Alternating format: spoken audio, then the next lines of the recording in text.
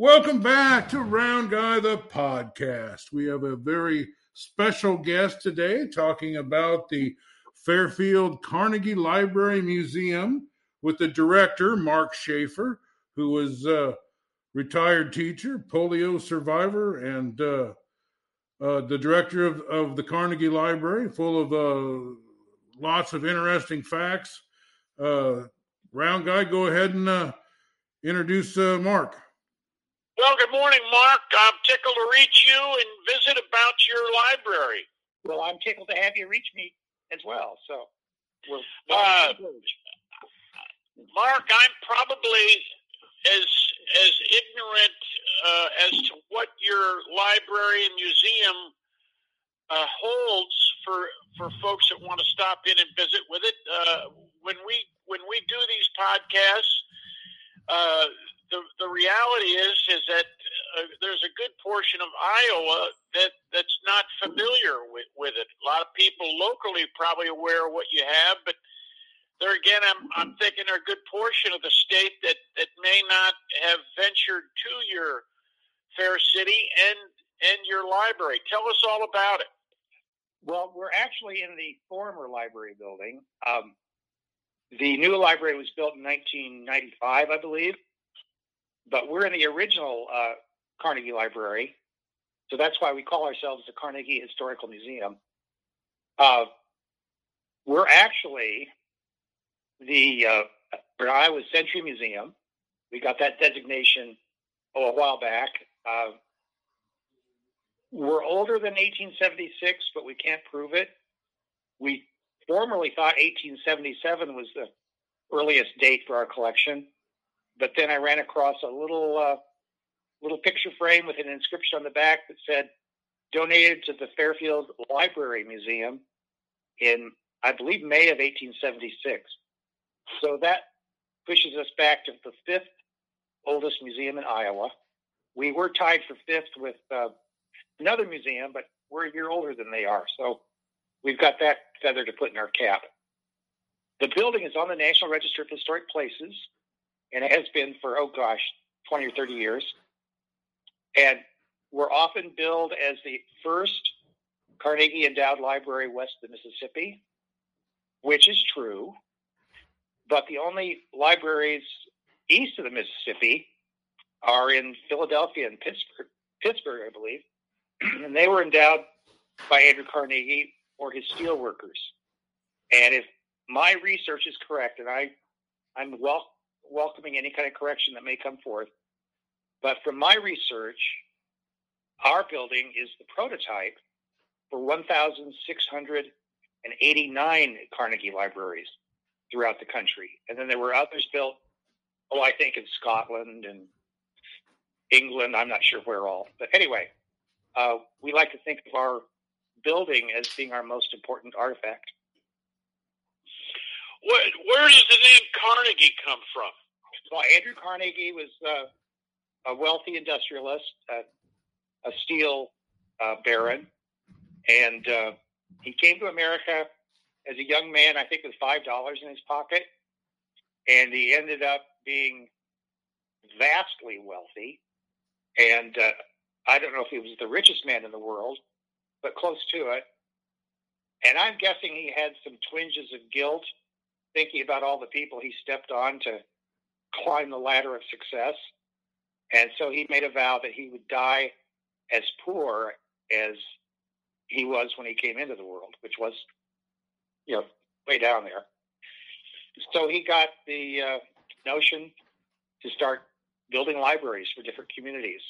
And the reason Fairfield was at the top of the list is that our then U.S. Senator was from Fairfield. His name is James Falconer Wilson. And his home and business address are also in the National Register. Anyway, he was a U.S. representative during the Civil War. And after the war, he went to work for the railroads. And I'm guessing that that's how he knew Carnegie. No doubt there was some steel purchased for the railroad. And so as one of the founding board members for our local library, he felt comfortable approaching Carnegie, who gave, I believe, $40,000 to build our current home, and Wilson donated the lot on which the building stands. So that's where Andrew Carnegie comes from. And you say that he was responsible for building libraries all over the country? Yes. So, Ottumwa has one, and oh my gosh, they're everywhere. Eldon has one, Mount Pleasant has one. But there were, if my records are correct, 1,689 libraries were built with funds donated by Andrew Carnegie. And how many of them are here in Iowa? Oh my gosh, I don't know. I'd have to look it up. But I think there's one in almost every county. Wow. Waterloo has two. Well, Fairfield had two. Waterloo's, I believe, are public libraries. They're like branch libraries. The second one in Fairfield was Parsons College. The Carnegie Library building, museum building, was built in the early 1890s, 92 or 3. I see both dates, and I never know which one's right. Anyway, the Parsons College Library was more like 1907, 1908, something like that. But usually it was just one Carnegie Library per community. And yet he's responsible for building a lot of other libraries in the country, but would it be safe to say that he's responsible for the building of the most libraries in the state of Iowa? Probably. I had never thought of it like that, but I would guess so. Well, now, we've got college libraries that are different than public libraries, but as far as public libraries go, if you go back 50 years, you could probably say that. Well, more like 100 years. What do you suppose is the reason that he chose the state of Iowa to build a majority of these libraries? Well, he got started because Fairfield's Senator Wilson hog-tied him and said, "Hey, you want to give us some money?" And he did. I don't know.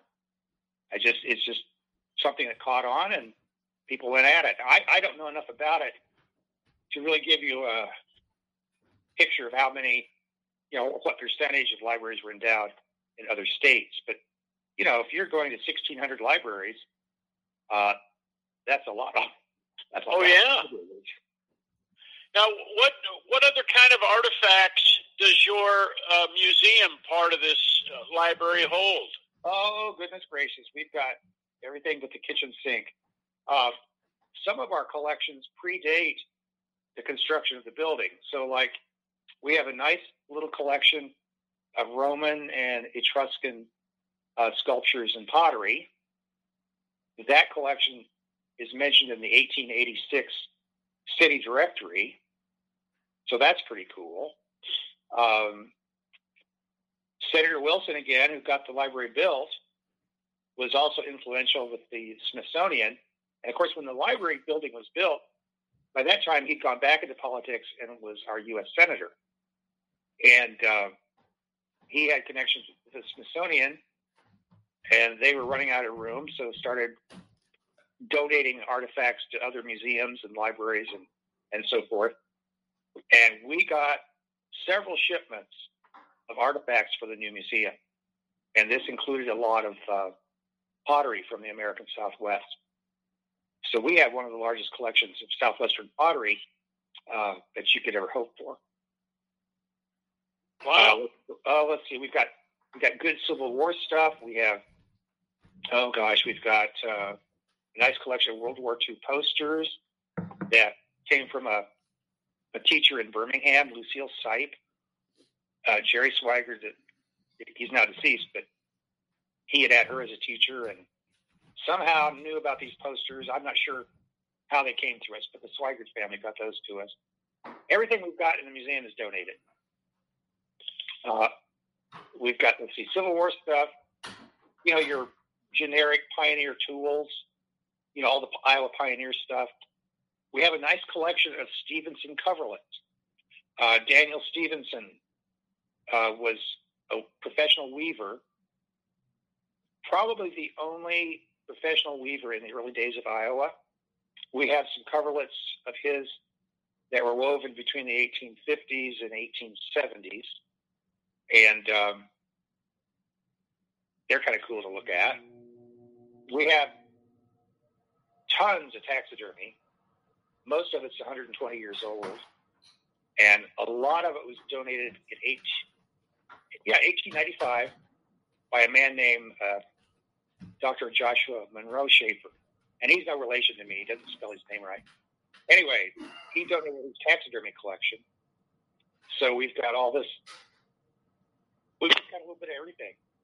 We've got geode case. We have the newest exhibits are in the old basement gallery, and I have some of my board members that have really taken that on as a project, and they're developing. It's like a Jefferson County memorabilia room, and they've purged our files of.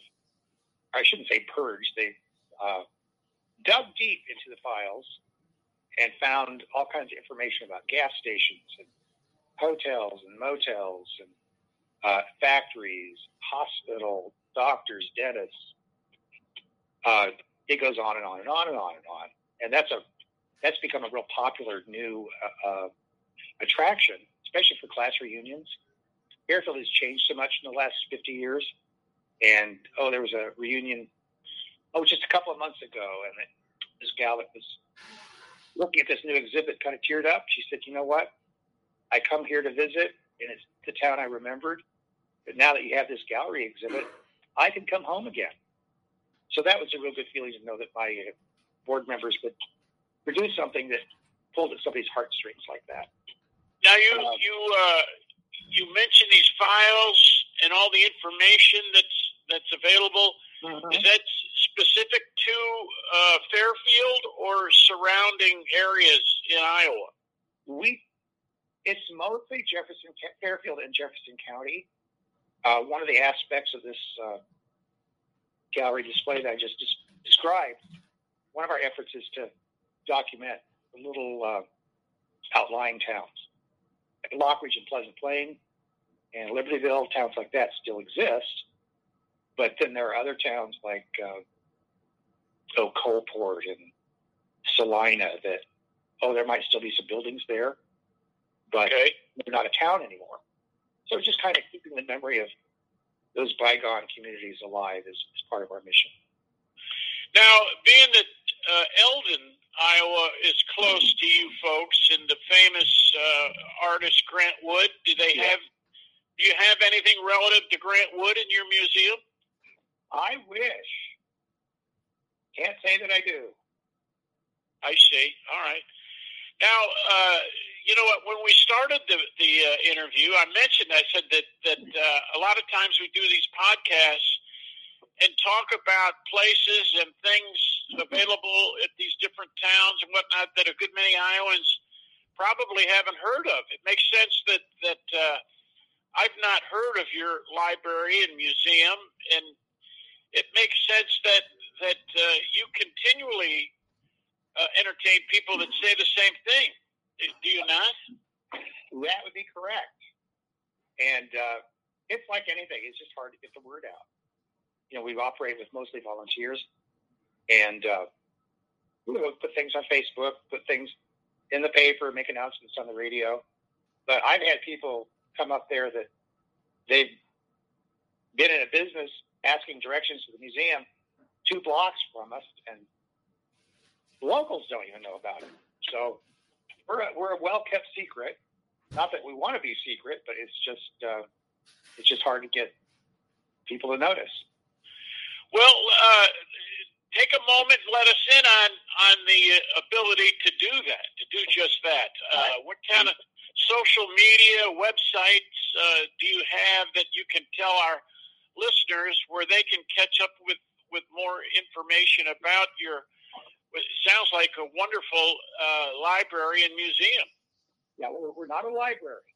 We're in the old library building. Oh, okay. But that's okay. The new library is a couple of blocks away.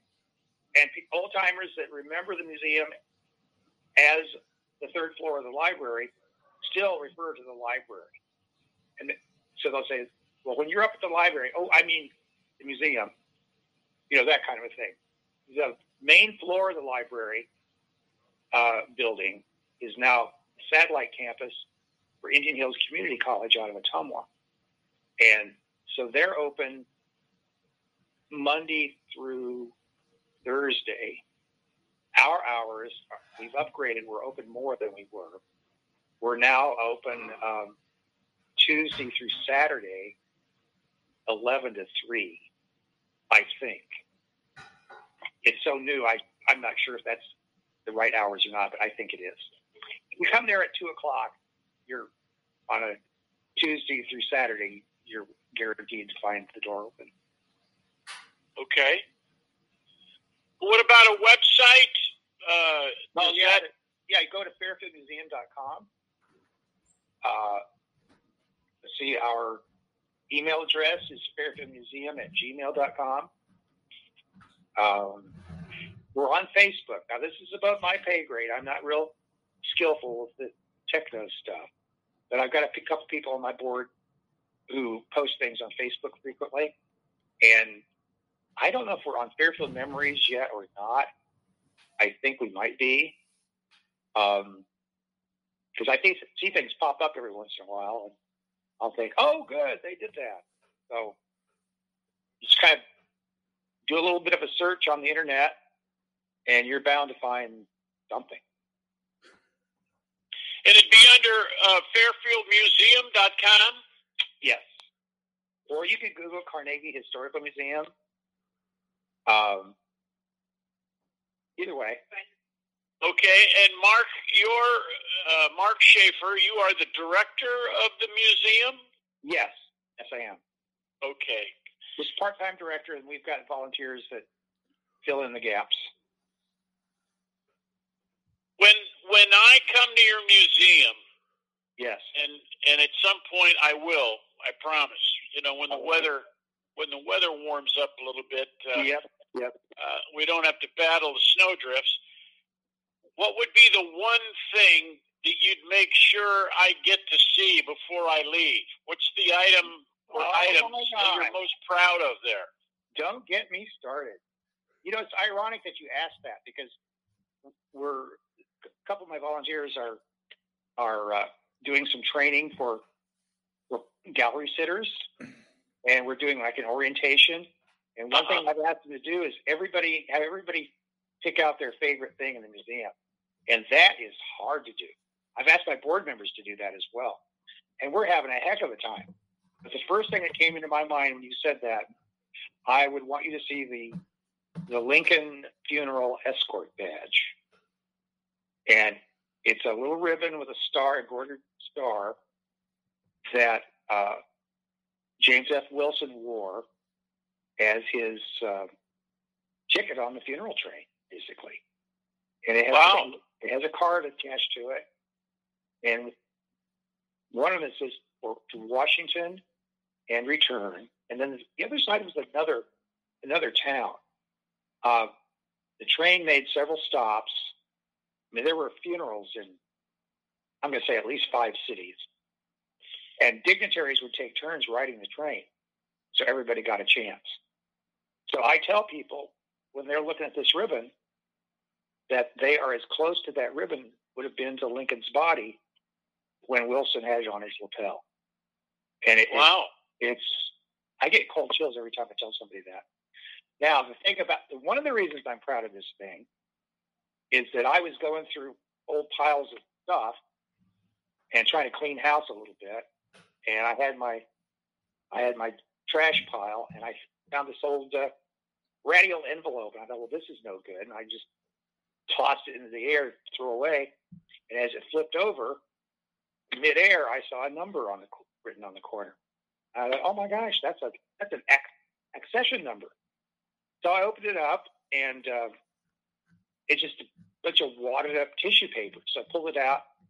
It was pieces of a Butterick dress pattern, like my mom used to when she sewed dresses in the 50s. I thought, oh, for heaven's sakes, why would anybody keep this piece of junk? So I just dumped everything out, and out came this ribbon, and I saw that card that said, to Washington in return. It had a black border on the card like they used to do to signify a period of mourning. And I knew right away that it was from Lincoln's assassination. I just knew. So I designed a little black box with a glass top. It's sort of a cross between Napoleon's tomb and Snow White's casket. Anyway, you have to come up to this box, and you have to bend over and look in to see the ribbon. It's on a little pillow in there, and I've got a box for little kids to stand on so they can see into it. But it's just that interaction, that having to bend over to see the artifact pays homage to Lincoln, and it reduces time, compresses time. It's like you're almost there. Yeah. So it's a very, for me, it's very, very powerful. And we have a number of Lincoln artifacts. We have a campaign flag from 1860 that was carried in a rally. Because Lincoln was not there, but this was a rally that drew 25,000 people. And here again, James F. Wilson was part of that. He helped organize that rally. It was one of the largest ones in the state. We have a spinning wheel that belonged to Anne Rutledge's mother. Lincoln lived at the Rutledge Inn as a young man in Salem, New Salem, Illinois. And Mrs. Rutledge moved to Birmingham, south of Fairfield, after Anne died and her husband died. She moved with, I think, 8 kids, a widow in 38 or so, and brought that wheel with her. So Lincoln would have stood next to that wheel when he flirted with Anne when she was doing her spinning back at the old home place. We've got some really nice Lincoln memorabilia that makes a good display. Does that answer your question? Yeah, it makes me more curious as to other things you have, and fearful that you may have accidentally thrown out some things. No, I hope not. I'm a keeper. I don't throw things away lightly. I hang on to things. Another thing I really am intrigued by, we have 3 passenger pigeons. And of course, the passenger pigeon became extinct in 1913, or I think 13 or 14. I can never remember which. It doesn't matter. One of the passenger pigeons is actually a prop. A red-tailed hawk is eating him. And it's just the darndest thing. Here you've got this extinct species that you'll never see one because they're gone. But to have him used so casually as a prop in a little vignette like that is now this would be part of the taxidermy items that you have? Yes, and I don't know. It's going to take some doing, but we do have records of actually who did much of the taxidermy. And I don't know if this is one of the J.M. Schaefer pieces or not, but it's got a handwritten label on it. So it might be, but we've got to do some research. There's just so much stuff that we just don't know what we have. We've got things stuffed under display cases and behind closets, and we're up to our eyeballs in treasures. We just never know what we're going to discover. Wow. Well, I'm surprised you've got time to take off to visit with us, because you should be getting behind all of that. You've got that much stuff you're still not aware of. I know. Shame on me. You've got a lot of work to do. We do. It's a lifetime's work. But it's fascinating, the things we discover. Well, we just another thing that's cool. This was just donated. This just surfaced. It's from the Fairfield Glove Company, and it's a certificate from, was it Admiral Byrd that went to the South Pole? Right. I get Byrd and Peary mixed up. Peary was the North Pole, I think. Anyway, Admiral Byrd, it's basically a thank you note certifying that the Fairfield Glove and Mitten Factory gave their explorers really nice mittens to keep their hands warm at the South Pole. So, hey guys, we got about 3 minutes left. Mark, you've written a book or two. Could you tell us a little about that? Well, I've only done one little book. Back in 1976, for the nation's bicentennial, I did a little book of drawings called Fairfield at the Turn of the Century. It's I think they're like 50 pen and ink sketches of historic buildings in Fairfield. And it's been out of print for ever and ever and ever and ever. You see them at antique stores now, which is pretty funny. Well, that would be an ability for you to find out and identify some of the things you have there that you've just uncovered or will be about to discover. Well, yeah, keeping an eye out for detail is good. We had a photograph donated that showed, this has been in the 50s. A bunch of little boys running out the front door of their schoolhouse, throwing their books and papers in the air because it's the last day of school. Well, I could tell by 3 bricks around the front door that was Logan School. Now, you'd have to know Logan School's architecture to recognize that detail, but that's the kind of thing you have to keep an eye out for and just kind of put 2 and 2 together. And sometimes random facts that surface 3 years after you had the initial question, that's what finally answers it. So it's a kind of just a hunt and search, kind of a little escapade. It's a lot of fun. Now, the pandemic, as we know, has kind of thrown a wrench into a lot of major attractions, Sure. Not just in Iowa, but all over the country. The hours that you mentioned a moment ago, are those relative to the pandemic, and or are there stipulations regarding the hours that people come by and view some of these things? And is that available on your website? Yeah, I don't know if the website's been updated yet. The website will have our old hours, which were just Tuesday, Thursday, and Saturday from 1 to 4. Now it's Tuesday through Saturday, noon to 3. So we actually have more hours than we did a year ago. Actually, more hours than we had a month ago. So that's brand new. We actually closed down for quite a while when the COVID was at its height, and that enabled us to, social distance with one another, but get a lot of things organized and reorganized in ways that would not have been possible otherwise. Hey, we're down to about a minute, guys. All right. Mark Schaefer is the director of the Fairfield Museum, and it's kitty corner to the Fairfield Library. The library's 2 blocks away. We're right across the street from First National Bank, just south of the square, 1 block south of the square. Well, you have piqued my curiosity, Mark. I am eager to see all the things that you've described that are available for folks to see in your museum. It could be the best kept secret in Iowa. Well, I think we might be in the running for that. Yeah, it's a very surprising collection. I would imagine that high schools and grade schools and college kids would all be enlightened and impressed with everything you've told us you have available there for folks to see, whether they're doing a project of some sort, a social studies project, or I'll give you just come in there. I'll give you an example of one of our tours.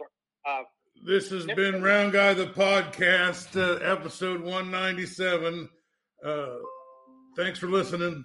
All right, no problem. And we appreciate your time, Mark. Welcome back to part 2 of Round Guy the Podcast, coverage of the Carnegie Library Museum in Fairfield, Iowa. A quick tag-on discussion with Mark Schaefer, who did not get a chance to finish what he was saying there when we ran out of tape.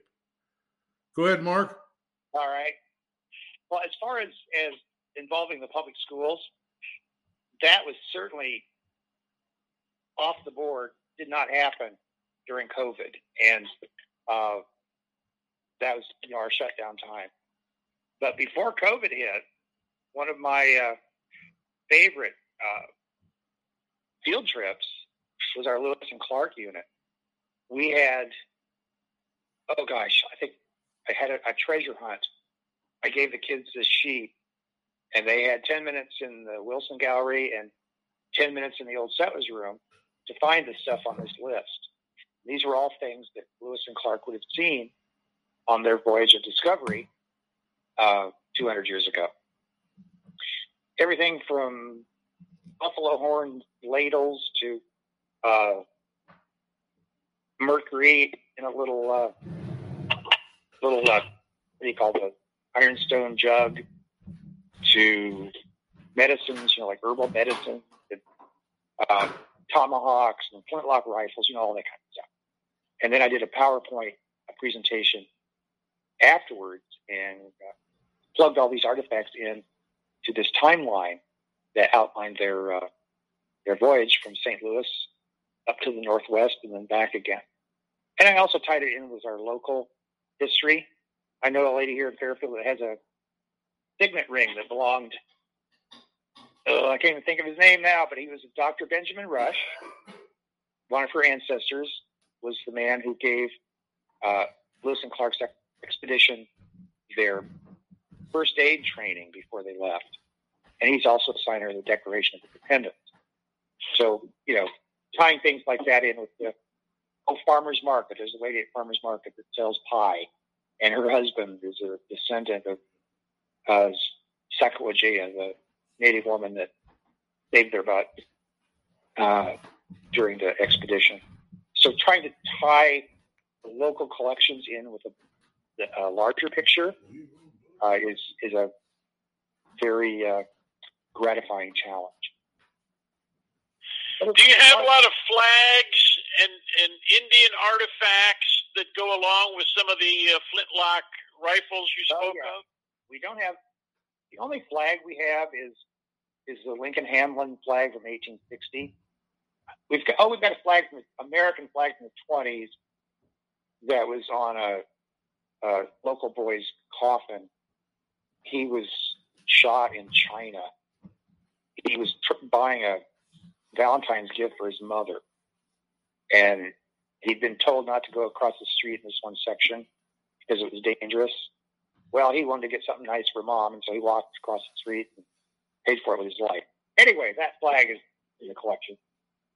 And that's one thing I try to do is when new things come in, do a meticulous background check on the item so that it has a story. We don't need just a bunch of old stuff.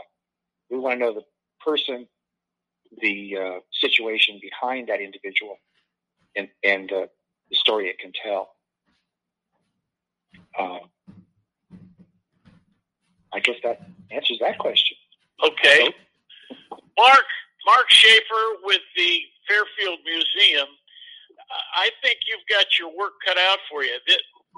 Everything you've told us that you have available there to view and to learn more about is it just sounds to me like every high school should bring a field trip to your facility, regardless of where they're located in our great state, but would learn an awful lot about the history of Iowa and nationally as well. This is a fascinating facility that you have there, and I don't think people know enough about it. Well, your help to rectify that situation. That's much appreciated. We sure hope so. Right now, I think we've got like 5 listeners, so that's going to be of some help, don't you think? Well, I would think so, yeah. I want to make sure that I get a chance to not just meet you, but to have you walk us through this museum, and I'm going to leave that up to my friend Dave Johnson. All right. To make arrangements to do just that. Give us the social media information again, so folks can get more information about your museum. Well, first of all, we're located at 112 South Court in Fairfield, and some of the website searches will tell people it's at 114 South Court. That's okay because it's the same lot. It just happens to be the wrong number. Anyway, so we're 112 South Court, www.fairfieldmuseum@gmail.com. No, excuse me.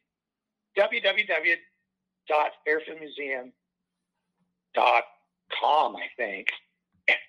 You can tell I'm not a technical digital person. And then the email is fairfieldmuseum@gmail.com. Okay. And we're on Facebook, I think, and maybe Instagram or tweet. I don't know. Well, Google. I've got people doing that. If you Google Fairfield Museum, several options ought to pop up, don't you think? Yeah, just Fairfield, Iowa Museum, because there's 22 Fairfields in the country, so you don't want Fairfield, California, or Connecticut. Right. Fairfield, Iowa, and information should pop up. Mark Schaefer, we understand that you've got some time constraints. You're going to do another interview, and we sure appreciate your time. We'll let you hop off. All right. But keep in mind that we've enjoyed talking with you and learning more about this museum. And down the road, we hope you'll agree to talk to us again. I think you could probably twist my arm. Okay. Mark, thank you so much. Well, thank you, sir. Okay.